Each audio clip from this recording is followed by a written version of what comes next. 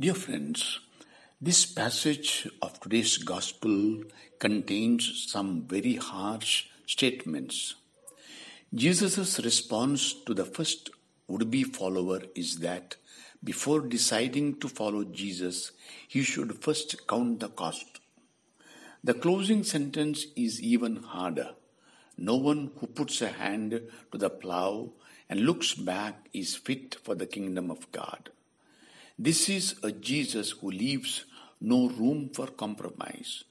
Not only must we follow Jesus, whatever the cost, but we must do it immediately and wholeheartedly.